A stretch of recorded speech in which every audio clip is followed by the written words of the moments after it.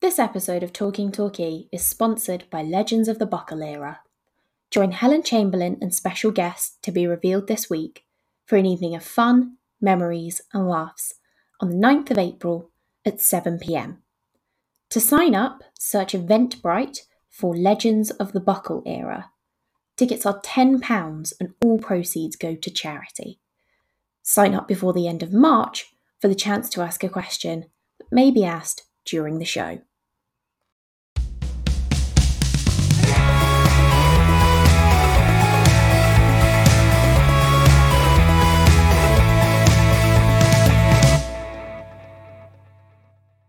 Hello and welcome to episode 10 of the Talking Torquay podcast. Here with me, Chris Ballard, today are Ben Curry. Hello, Ben. Hello. And Marcus Ascott. Hi. Well, today we're going to be talking about both yesterday's game at Boreham Wood as well as the upcoming game against Maidenhead. And we're going to share some exciting news about an event coming up in the near future. But first, Marcus, let's get along with what happened at Boreham Wood yesterday. Yeah, okay. Where do you want to start? Obviously, it was always going to be a tough game going into it. Obviously, we've spoken before on this podcast about how good Boreham Wood's squad are. I mean, Shamanga is probably one of the best strikers at this level, if not the best. They've just got rid of Sorba Thomas, haven't they? But I mean, you said, Tyrone Marsh is still very good. And Fifield is a hell of a centre-back. So it was always going to be tough. And with our attacking prowess so blunt at the minute, I'm not really surprised by the result. I don't know what you two thought. It's one of those where you want to win given our form, but also given our form, you don't really expect to. No. And missing the penalty in the first half, I think, was a big blow. I think he's missed 2 in a row now, Asa Hall. But second half, we were lucky to get away with it. I mean, we should have conceded at least once. They hit the bar or the woodwork twice. They were really good going forward. So in the end, I think I was relieved to get out of there with a point. I think it's down to circumstances for me. If we'd gone there top of the league and winning every game and we were on a great run, you'd say it was perfectly fine and you take it and move on to the next one. But it's no good to us now, really. Now we're playing catch up. We have to go for wins, and 0-0. It's not really one thing or the other. Really, it's nice not to have conceded, but it's help us in our situation. Really, we don't seem to look like scoring unless we do get a penalty. And I thought the penalty shout we got was dubious at best. I don't remember which defender it was, but there was a nudge in the back of Waters and he fell over like he'd been shot. Was it Waters? Yeah, it was Waters. Yeah. I thought it was soft, but I mean, you could legitimately argue for it. There's no question. I shouted penalty as soon as I saw him fall over. Yeah. But on the replay, I was like, oh, that is one of the soft ones. It's one of the ones you get mad about when it's given against you. Waters sort of fell over in the first 10 minutes, didn't he? It was a really poor sort of dive in the first. Yeah. So yeah. I thought he might have had his card marked because of that. So I was slightly surprised when we got the penalty. But you see it in real time. I shouted penalty as well. I thought it was. That first incident that you referred to, by the way, as far as dives go, it was bloody awful. He really How did he not get booked? It was no idea. It wasn't even a good dive. Yeah. If you're going to dive, you need to be good at it. At least make it convincing. I thought, I mean, if we're going to individual performances, and I'm never a fan of being too critical of individuals, because it's not one person's fault that you fail to score. But Billy Waters did struggle on Saturday. I think it's fair to say, not for lack of effort. I was going to say it's interesting that you're reluctant to point out individual performances because I was about to point out Billy Waters. Yes. He refuses to shoot or play the pass at the right time. Very bad. Christ. I wanted him to, I appreciate the effort. I really do, but just doesn't seem to have, not the ability, that sounds terrible because he scored good goals in this league. But yesterday he wasn't on form. I thought Bowden was pretty good. I thought he was good at linking up play and holding on to possession. But too often he was isolated. There was one in the first half, he was out on the right wing. He beat his man by half a yard, put a cross in, and Waters is there surrounded by 3 guys. Yeah. The midfield support we were getting in November isn't there anymore. No, and I mean, you mentioned about Waters drifting wide. If I didn't know that he was a striker, I wouldn't be able to tell you where he was playing. on No. that day. He was dropping so deep and so wide. And not through lack of help. One of my favourite phrases from our previous podcast with Ryan was "all fart and no shit," and I think that's what he was. He was, he was everywhere. He was mobile. He was getting involved in almost every single move involved Billy Waters at some point, and that is a credit to him. But his last touch, his pass, just wasn't coming enough for him, and we know he's capable. I can't remember what game it was, but he came on for 15 minutes and got 2 assists and a goal. Yeah. So we know he's fully capable, and I'm not by any means writing him off. He just had a bad day on Saturday. I hope he can think pick himself up and just get that extra 10%. I think he's a confidence player, and I don't think there's anything very helpful about dropping him back to the bench and bringing him back into the team. I think he needs a run of games because he has proven that he can put the ball in the back of the net better than any of our other strikers. The goal we scored at Solihull a few weeks ago was brilliant. It was a lovely goal. Perfect. Yeah. So he can do it. So I don't think you want to be dropping him and then bringing him back on for 10 minutes here, there. You need to get him on the pitch scoring goals. And to do that, play him as part of the two. And the link-up just wasn't quite there. I thought flashes that they could do it, but that's no good to us at the moment. Yeah. We don't have the luxury of giving people 6 games without scoring. And you could say the same thing of Umaro as well. I think, he's also a confidence player. I think he's shown in flashes that he can, not quite so much to the extent that Waters has, but there's a player in there somewhere. Mm. And I was surprised when he came on yesterday. I thought it was going to be for Waters rather than for Bowden. Mm. I was expecting Waters to go off. But there we go. But on the other hand, I thought Lemon Havens had an absolute cracker. He was playing some absolutely lovely stuff. That some of his balls and some of his crosses especially. On another day he would have got 2 or 3 assists. But he had an absolute storming game. There were signs of some of the link-up play that we had in the earlier part of the season coming back. I think there was one where it resulted in Evans putting it wide. I think it was a deflected shot that went wide, and he came off the left side. And he played a 1-2 with, I think it was Waters actually. I might be wrong. And that was the kind of stuff that we were doing in November and December that we haven't really been able to do recently. You could say that there were encouraging moments, but we don't really have the ability to, we're not in the position of having the luxury to survive on possibilities right now. Well, at the moment, didn't score yesterday, didn't score against Hartlepool, didn't score against Woking in the trophy, scored a penalty and our only other shot on target against Solihull. We're not scoring goals. And look at earlier in the season, we were top scorers by a country mile. We weren't just winning games by the odd goal. We were blitzing teams in some places. Yeah, but also putting in at least sort of 7 or 9 shots on target a game. Yes. And we didn't register 1 yesterday. And I don't think you can blame injuries for that because there's no lack of ability on that field. You look at Little, Evans, these guys should be pinging in shots from all over the place and creating chances for others. And it's just not for the reason. Do you think it's a confidence thing? Go Do on. you think it's a confidence thing? Because, Randall's playing in defence, but Little, Hall, Evans, they've all got a good track record of taking shots from further out, but we don't seem to be trying that at the moment. I think the league as it is, I think it's so relentless that there's just no pause of breath whatsoever. And even when there is a chance to pause of breath, like the trophy, our injury situation has been so poor that some of the players who are dying for a breather have been made to play anyway. Whitfield, and you look at Evans, and they're still managing to get 90 minutes in, but it's touch and go. I think we all winced when Whitfield got skived down. Crashed, yeah. We went down holding the side of his knee. I was bloody. Yeah. That was horrible. And you think, ideally, we're winning the game, you take him off and he gets rested, but he just had to play another half there.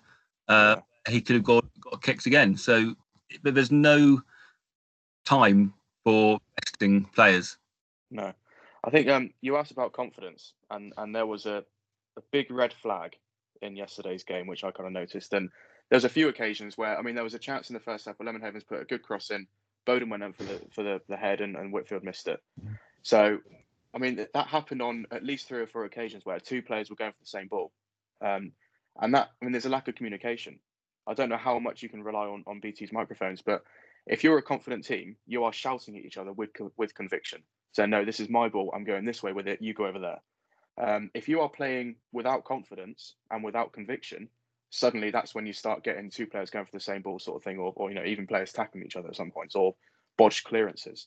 If they're not talking to each other, then that is a big red flag for a lack of confidence. And that's what I saw on Saturday. And that wasn't happening earlier in the season with Danny Rice up front. Everyone knew that there was no getting in the way of each other. That they knew how to play with Danny Wright, and we know how to play with any of our other strikers at the moment. No, and maybe Bowden linking up with midfield will come. I mean, is this his second game or third? Second start. He came on to sub in his first game. Okay, so I mean, maybe that will come, but it was just that last sort of 10% that you need in the attacking move just wasn't there. And when we're talking about injuries, you look at the squad. I don't think you can class this as an injury crisis anymore. I mean, if you're looking at that lineup, the only first teamers that are missing are Moxey, Cameron, and Wright, and Nemain. Okay, so I mean that's not major. I mean we have got cover for that. I think we're officially out of the crisis now, and I don't think that we can blame this result or any future results on injuries as long as the situation stays the same or improves. I agree with you. I don't think we can call it a crisis. I think those players who are missing are better than their replacements. The replacements we have are adequate, and they should be enough to get the results that we're looking for. But with those missing ones, I don't think anyone can dispute our first 11 is way better than anything else in this division. Without those four, I think we become merely a decent team, and we haven't shown the decentness recently. I think Whitfield is way more effective when Nemain is there because he's not getting double marked every time. I think their interplay in the first half of the season has been brilliant. Switch sides whenever you want, really confusing defenders. And when you lose that, and I was unconvinced about Nemain last season, but this year I think he's been great.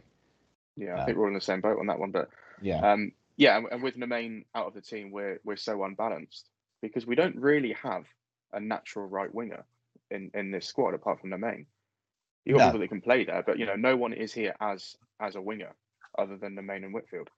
So with them out of the team, we are so one-sided, and we get attacks either going down the middle or one side, and it becomes so predictable for the opposition defence. And that's possibly what happened on Saturday as well. But that's been the theme ever since Nemain was out. What injury has he got? Do we know? Hamstring. Right. Okay. It looked quite a knock, Chris, when he went down in the game he went down on. It looked like not much fuss at all, but that was going on 4 or 5 weeks ago. I mean, I would agree with both of you that we're not in an injury crisis, but what I would say is that how many of our players out there are currently 100% fit and raring to go every single week, and how many of them are relying on pain-killing injections or bandages or whatever else to get them through the game, knowing that there's no game on Tuesday and another game on Saturday after that. It is relentless. Yeah, and also we've got players that can't play 90 minutes. Little and Bowden. I don't think they were tactical substitutions. I think that was, Little is still restricted as to what he can do. So Yeah, I would agree. He was better than he has been recently. His first couple of games back, he was not good. I think he was decent yesterday. Well, he was playing more of a defensive role yesterday, and that's not really something that you would attribute to him, but he suited it very well. Yeah, and I thought, like you, I thought that he had a relatively good game, and he was playing some good stuff. But as I say, I don't think that was tactical. Him and Bowden. I can't remember who else went off. Oh, Whitfield. Yeah, that was injury. I'd like to see a little bit more of Cazella. He surprised me how bulky he is now. He's a tank, isn't he? Yeah, when he came on, I was like, wow, that boy's been in the gym. I know, he's not a 16-year-old anymore, is he? I mean, he's he looks strong, he looks quick, he looks ready to go. So, in certain situations, I think it's probably worth the gamble.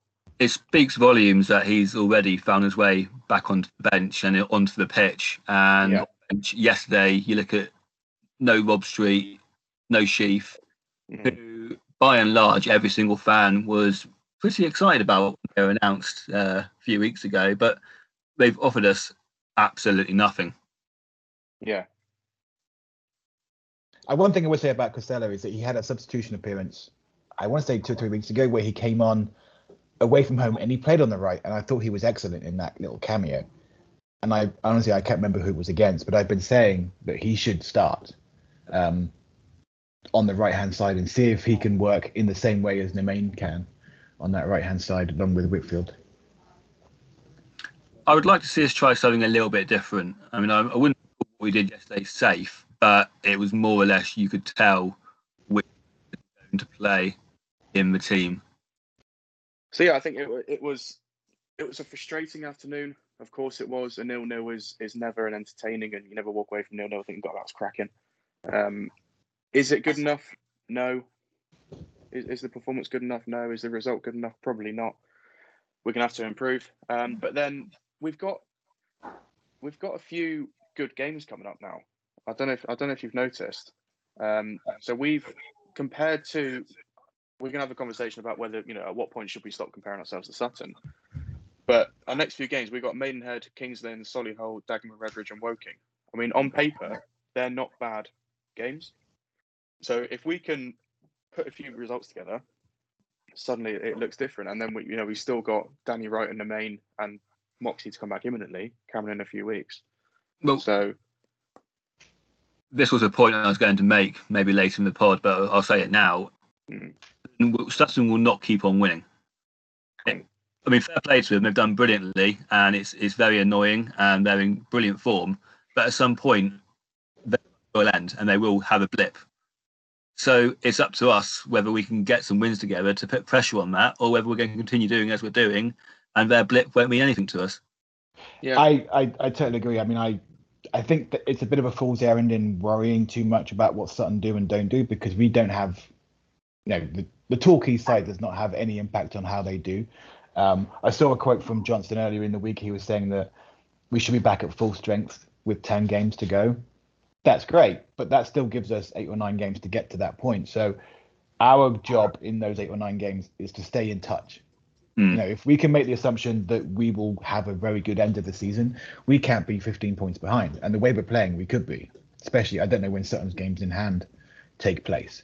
But they're 5 in front, I think, with 2 games in hand. But even if one game. Yeah. Even if we're not putting pressure on them to win the league at that point, you don't just stumble into the playoffs by hook or by crook. You really want to put a run together towards the end of the season. So if you end up in the playoffs, you're the team to fear in the playoffs because you're the form team in the division at that point.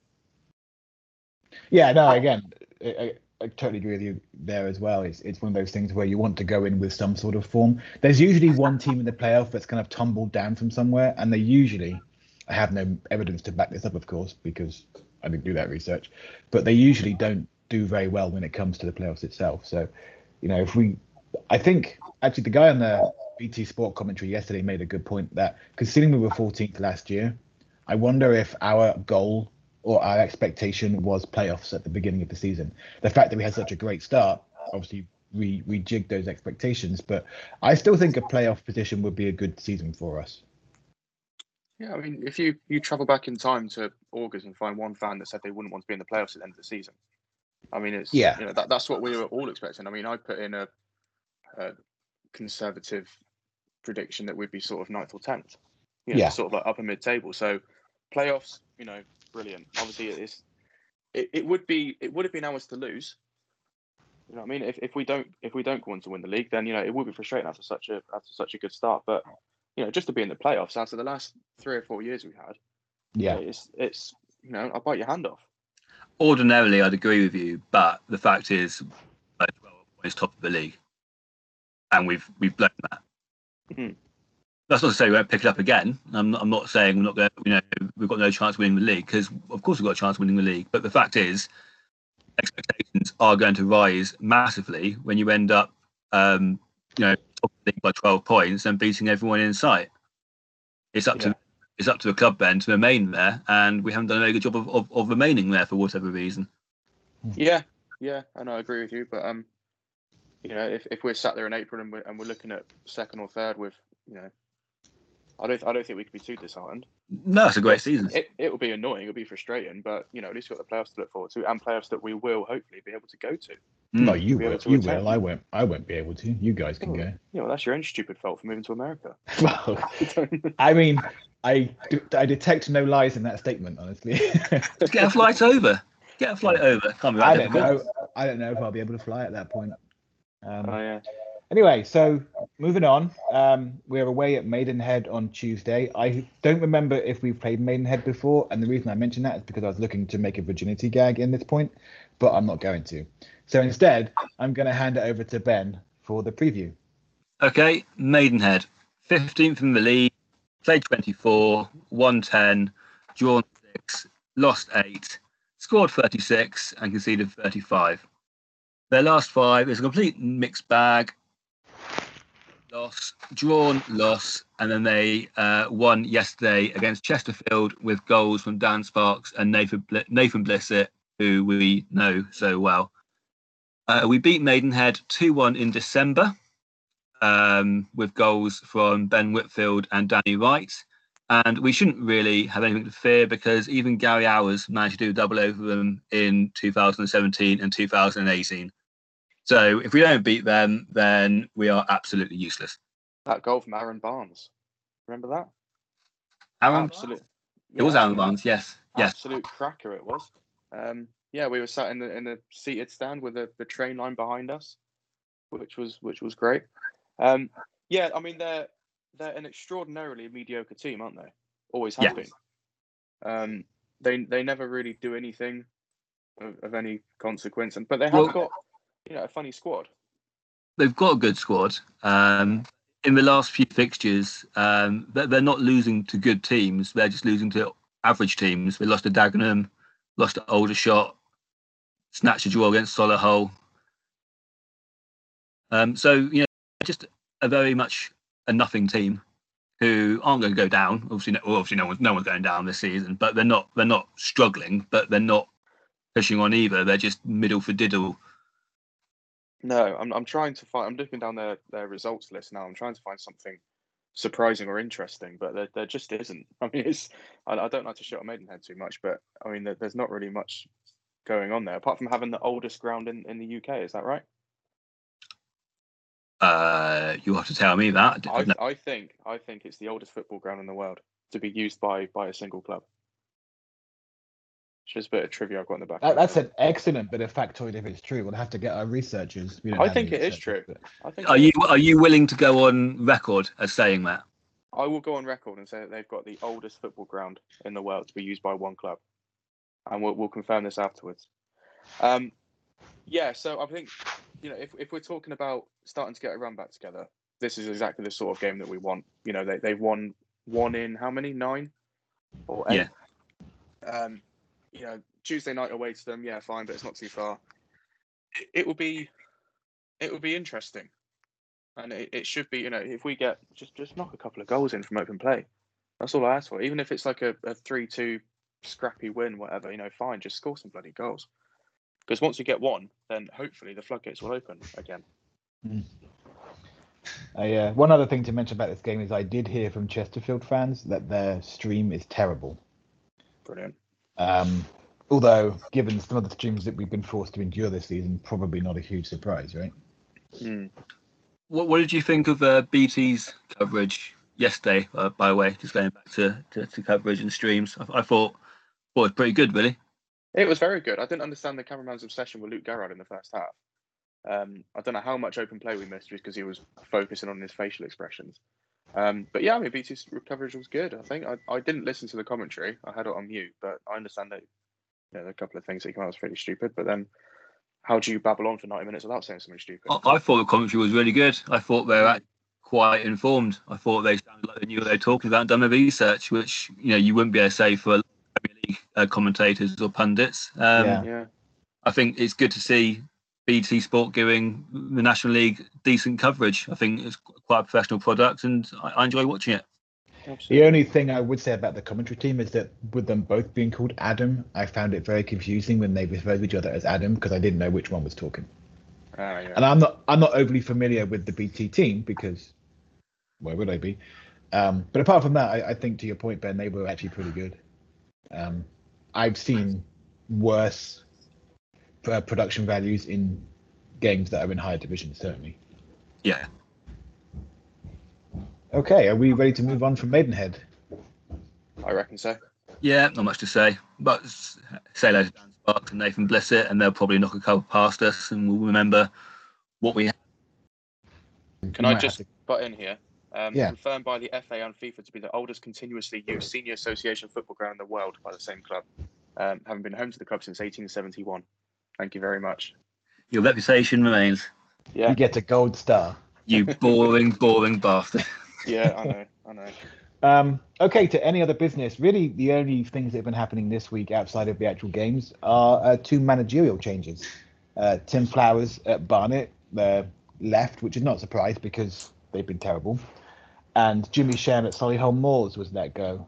He was replaced by Mark Yates, who apparently, I found out this morning in my internet research, was responsible for Solihull's quote-unquote great escape in 2018. So they've gone back to that particular well. I don't have strong opinions on this because they're both teams that I don't really care about. And I think we've played them twice as well, so we're not going to see them again anyway. And of course, Tim Flowers came from Solihull, didn't he, to Barnet? Yeah. That's the point, yeah. Yeah, I'm not surprised because Barnet they've had an absolute shocker of a season. And, if this was normal times, they would be relegated at the end of the season. They've had an absolute, nightmare. But he failed to turn them around, which is a shame. And yeah, Mark Yates is a highly regarded non-league manager. Solihull fans think very highly of him.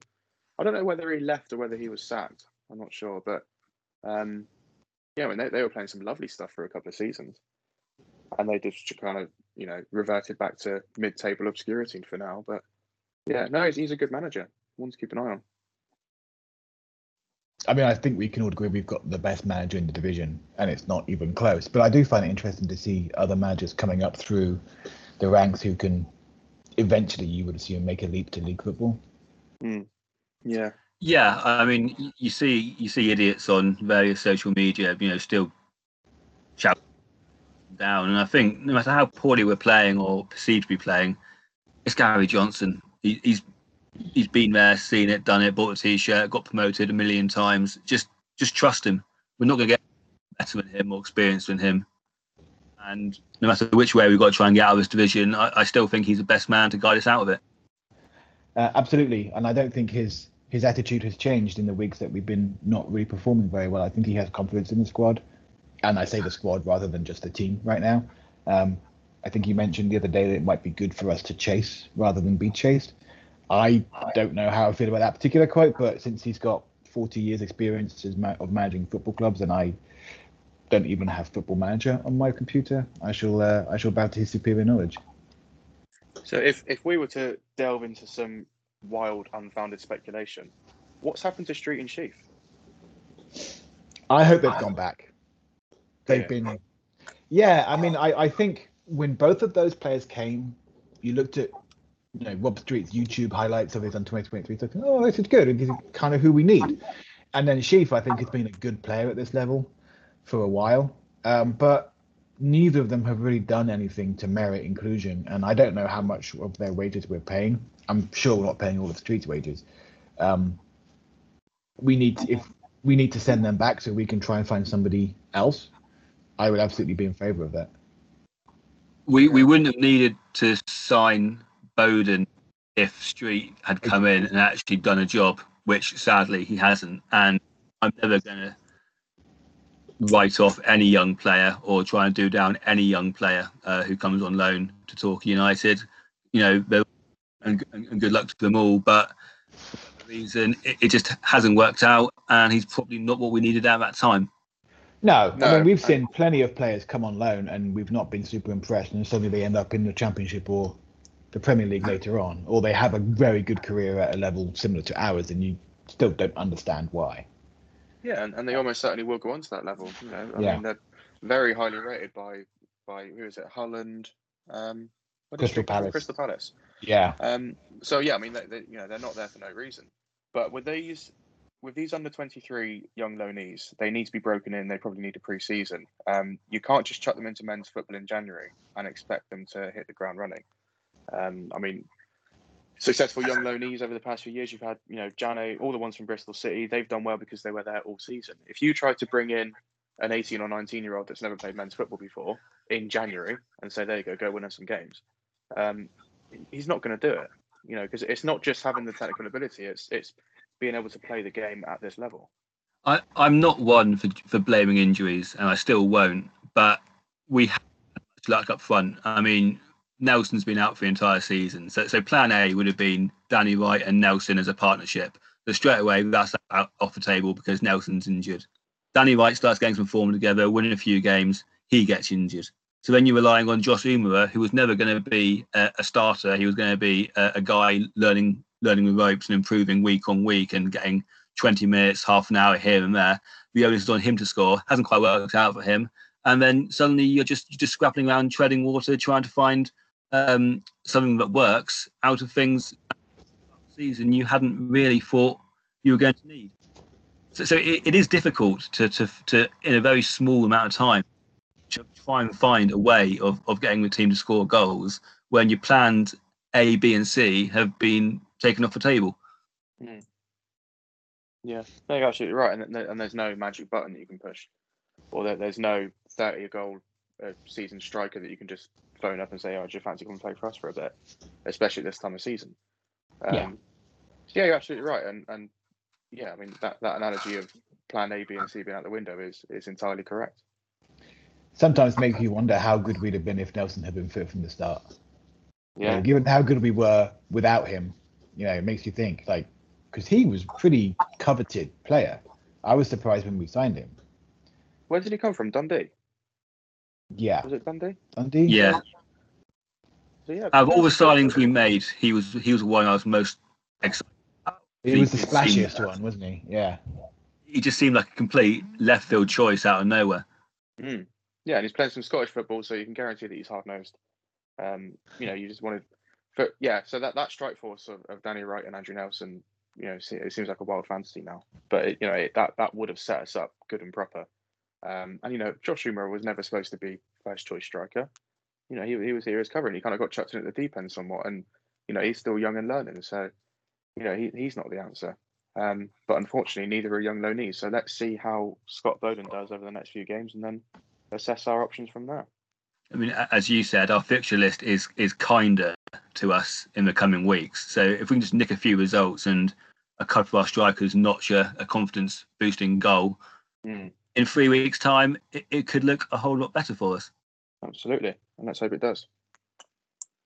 Okay, I think that brings us to the end of the podcast. The only other thing we wanted to mention is actually something very exciting. On Friday, April the 9th at 7 p.m, we will be running a Legends of the Buckle era event hosted by Helen Chamberlain, along with some very special guests for an evening of fun, laughs and memories about those years 2007 to 2010 under Paul Buckle. Tickets are £10 and all the money raised will go to charities nominated by our guests. If you can sign up in March, you'll be able to ask a question for our guests as well. It's a great chance to revisit the promotion season from the point of view of those who are part of it. And again, it's for charities, so make sure you find your 10 quid and send it over. Keep a lookout on our Twitter account at Talking Talkie for more details as well as reveals of other guests along the way. So with that, I think that's it from myself, Ben and Marcus. Thank you both. Cheers. Thank you very much. And we hope everyone has a good week.